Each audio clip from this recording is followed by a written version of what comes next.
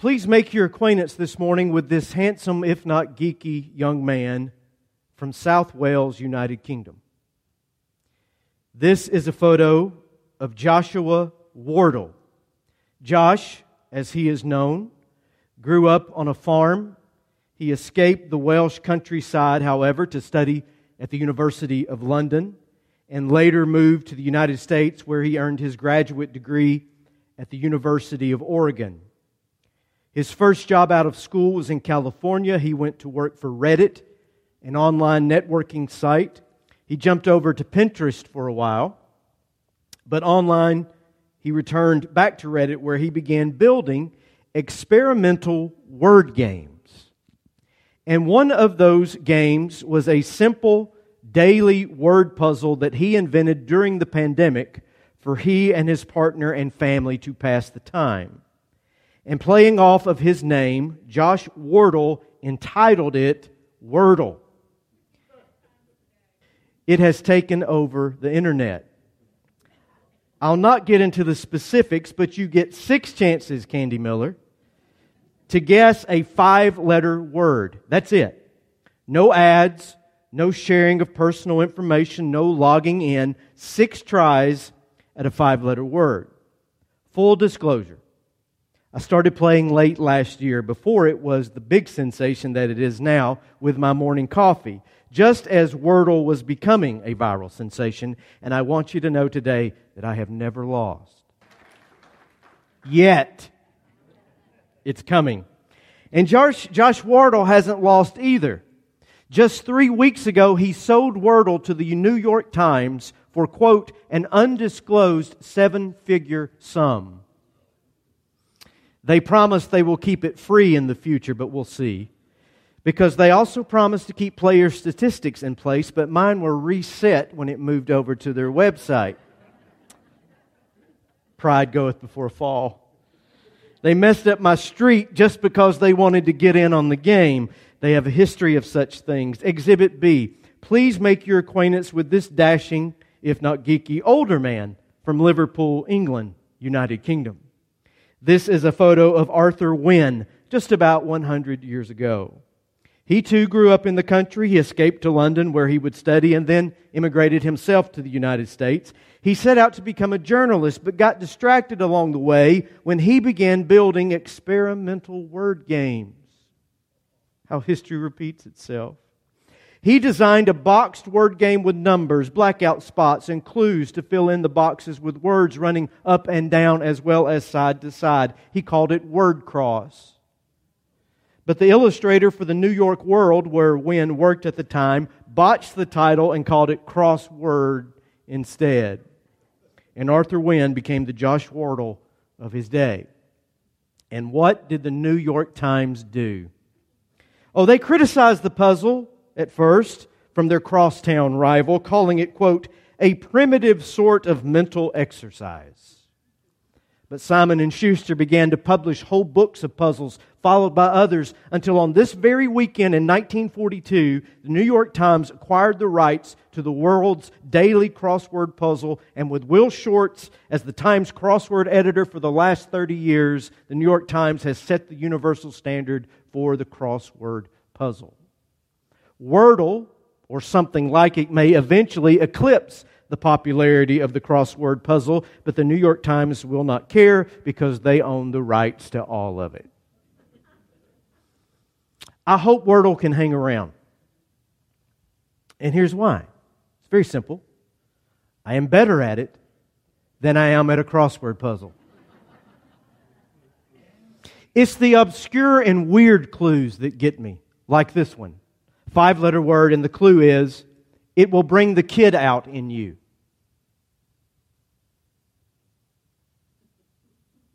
Labor is the answer.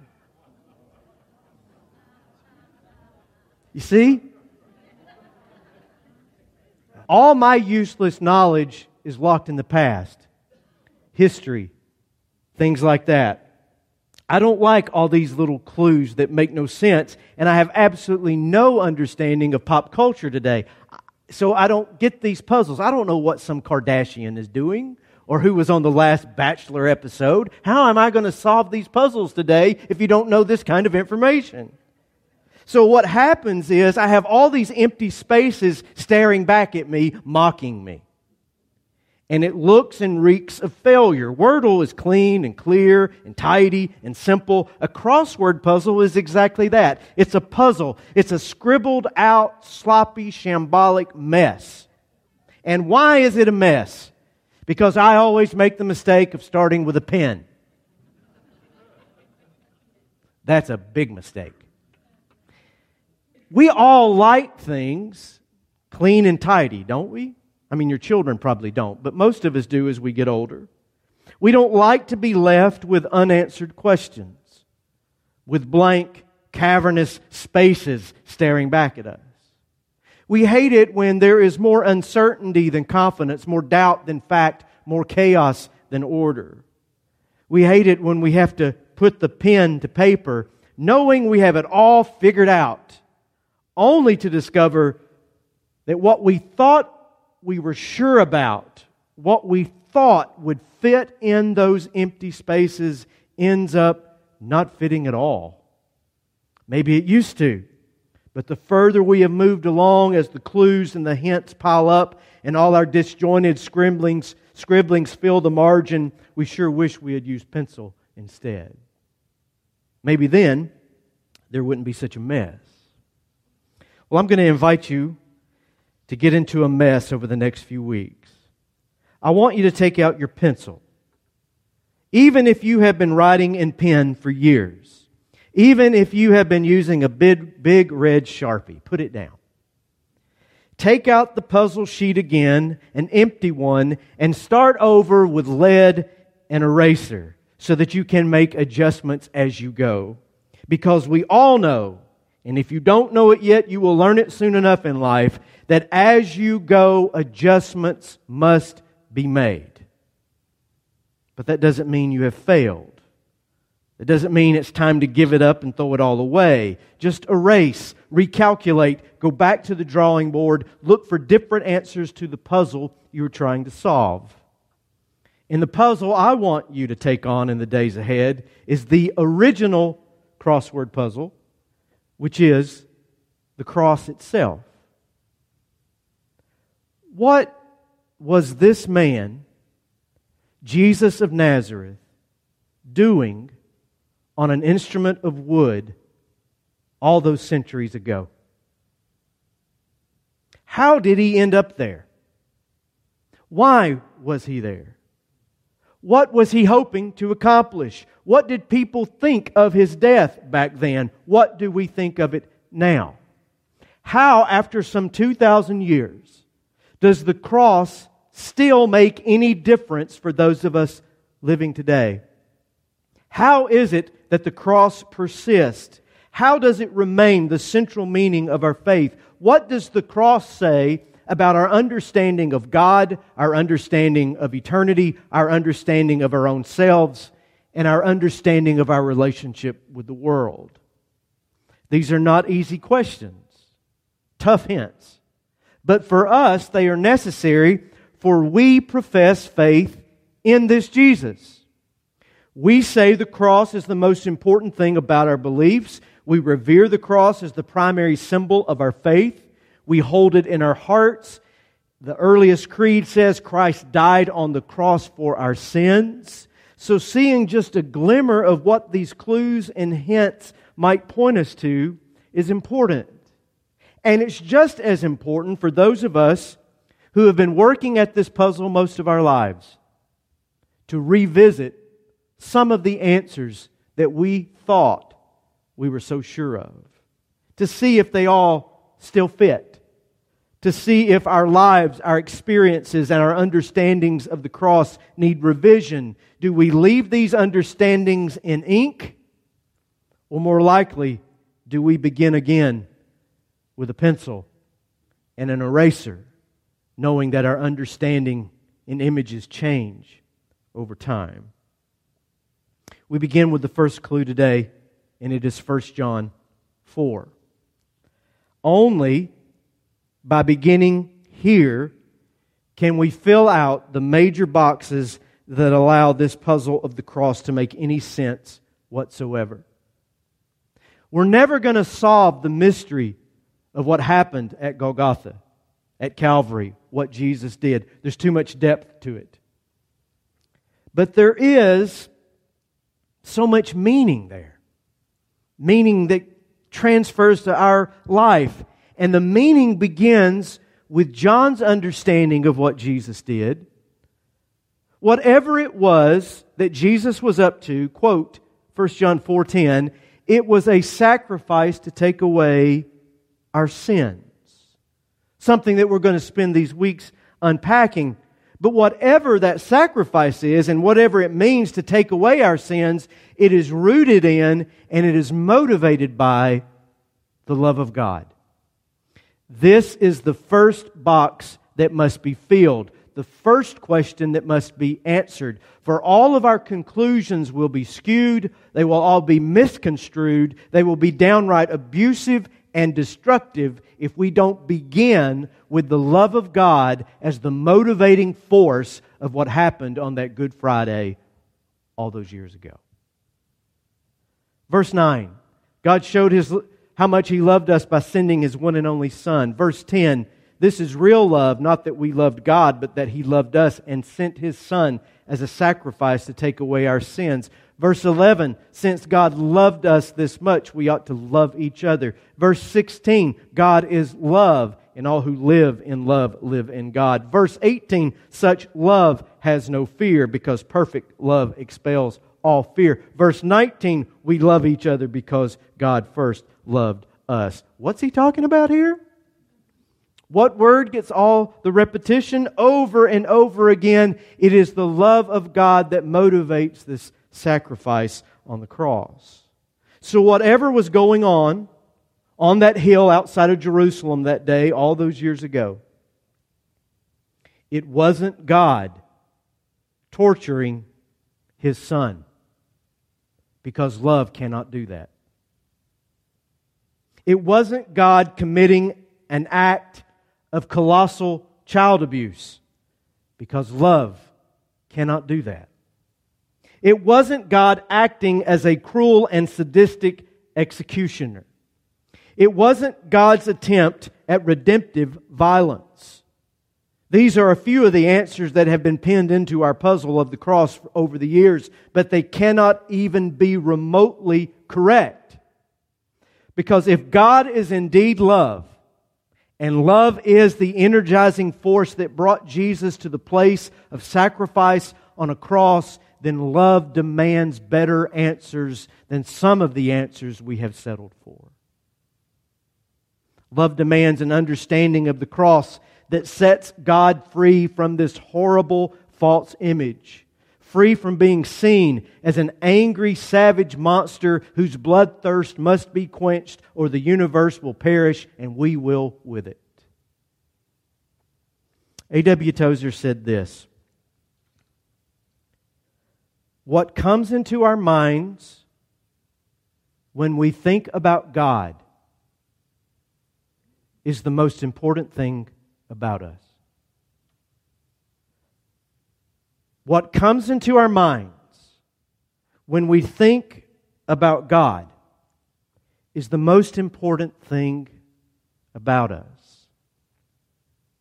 That has the ring of truth about it, because if we believe that God is angry, that God is vengeful, that God is a ruthless deity who demands blood and doesn't much care whose blood it is, that God is a suspicious patrolman looking for someone to stick it to, if we believe that God is terrifying, if we are afraid of God, we will never worship God.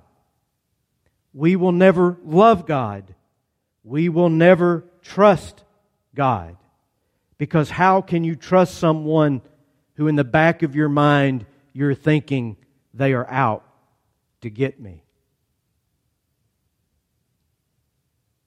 We cannot love someone with that view. But here is the good news, the inverse, and this is where this puzzle is first untangled. God is not out to get you. God is on your side. God loves us perfectly, and that kind of love expels all fear. When you know you are eternally and wonderfully loved, there is nothing else to be afraid of. Love settles us in a way that nothing else can. We're not afraid of losing a relationship. We're not afraid of what might happen in the future. We're not burdened down by the past. When you know love, you got all you need to live a confident life. And that's what John is saying here. This kind of well-developed, perfect love that God has for us, it should give us confidence. It should give us hope. It should banish our fears and our suspicions. To be afraid of living, to be afraid of dying, to be afraid that God is going to punish or harm you, to be afraid that God's intent for you is some lurking disaster, afraid that God wants to scrub you out. That's bad theology. That's a bad belief system. And I'll say this as clearly as I can today. It is a primitive, undeveloped, unchristian belief that is far more superstitious than it is reality. It is far more pagan than it is orthodox. It is far more the usual way of viewing the gods rather than the revolutionary way given to us by Jesus. And I can illustrate it with a picture. April Anderson and I exchanged this picture a few weeks ago. April was reminding me that it had been over 10 years since this event. We are in El Salvador in this picture, and this is part of our mission team back in 2010, 2011. We are sitting atop the Mayan ruins at a place called Tazamal. And the ruins are ancient. Those existing ruins that we are sitting on date back to the time of Christ. And beneath those, there is evidence of ruins that are even 1,000 years older than that. Tazamal is the most important and best preserved Mayan ruins in El Salvador. And we toured the museum there, and I don't know if you remember it, but we had the most energetic tour guide I have ever met in my life, and I didn't understand a word that he said, but he was really passionate. He showed us the most valuable artifact ever found on that site. And it's a great, giant stone axe. And the head of the axe is shaped like a bird's head. And it's red in color, massive, heavy. Any guesses on what they used that thing for? To decapitate the victims that were offered on this pleasant tourist site where we are all sitting. The entire religious system at Tazamal, as it is the focus of so many ancient temples of all types, was bloodshed for the sake of appeasing the gods. Oh, there's a drought. We haven't had rain. Round up some virgins. Let's get this thing started. It's too much rain. Now it's flooding. Round up some more.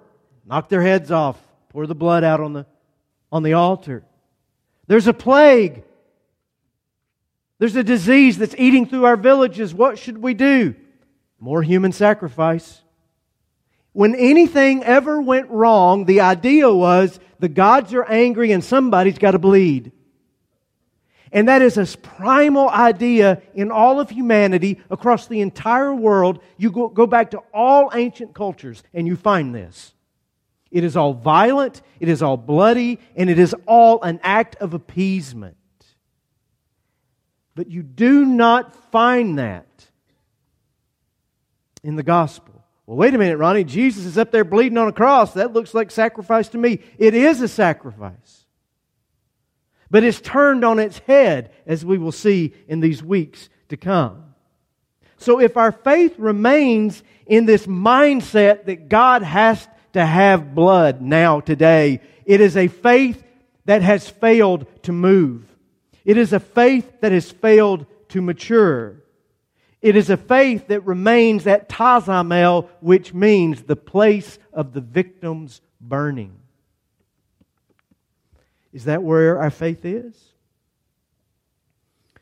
We cannot ignore the central tenet of God's motivating love, not God's disturbed and disturbing sense of being offended by our sins.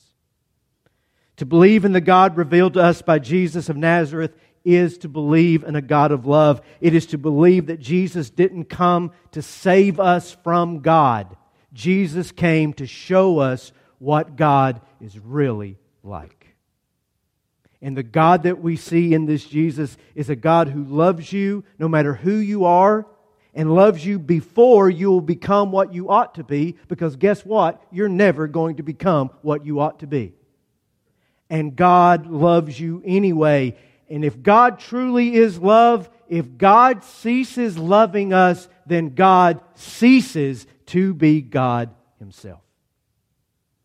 I say things like this a lot. This is one of the most repeated subjects that I've spoken on over the years, the radical love of God. And after speaking about it one Sunday, right here, a woman came up to me after service with an excellent question. She said, "Do you really believe that? Do you really believe in the kind of God you talked about today?" And I said, when I look at Jesus, this is the only God that I can see. I've got blinders. I've got biases, just like all of us do. I look at the world with my own filtered set of lenses, just like all of us do. But when I spend time with Jesus of Nazareth, this is the conclusion that I come to. And she said, "I really want to believe that too. But I'm afraid." And I said to her, "What exactly are you afraid of?" And she said, and this gets right to it, she said, "I am afraid that what you said is too good to be true. And if it's too good to be true, I just couldn't live with the disappointment."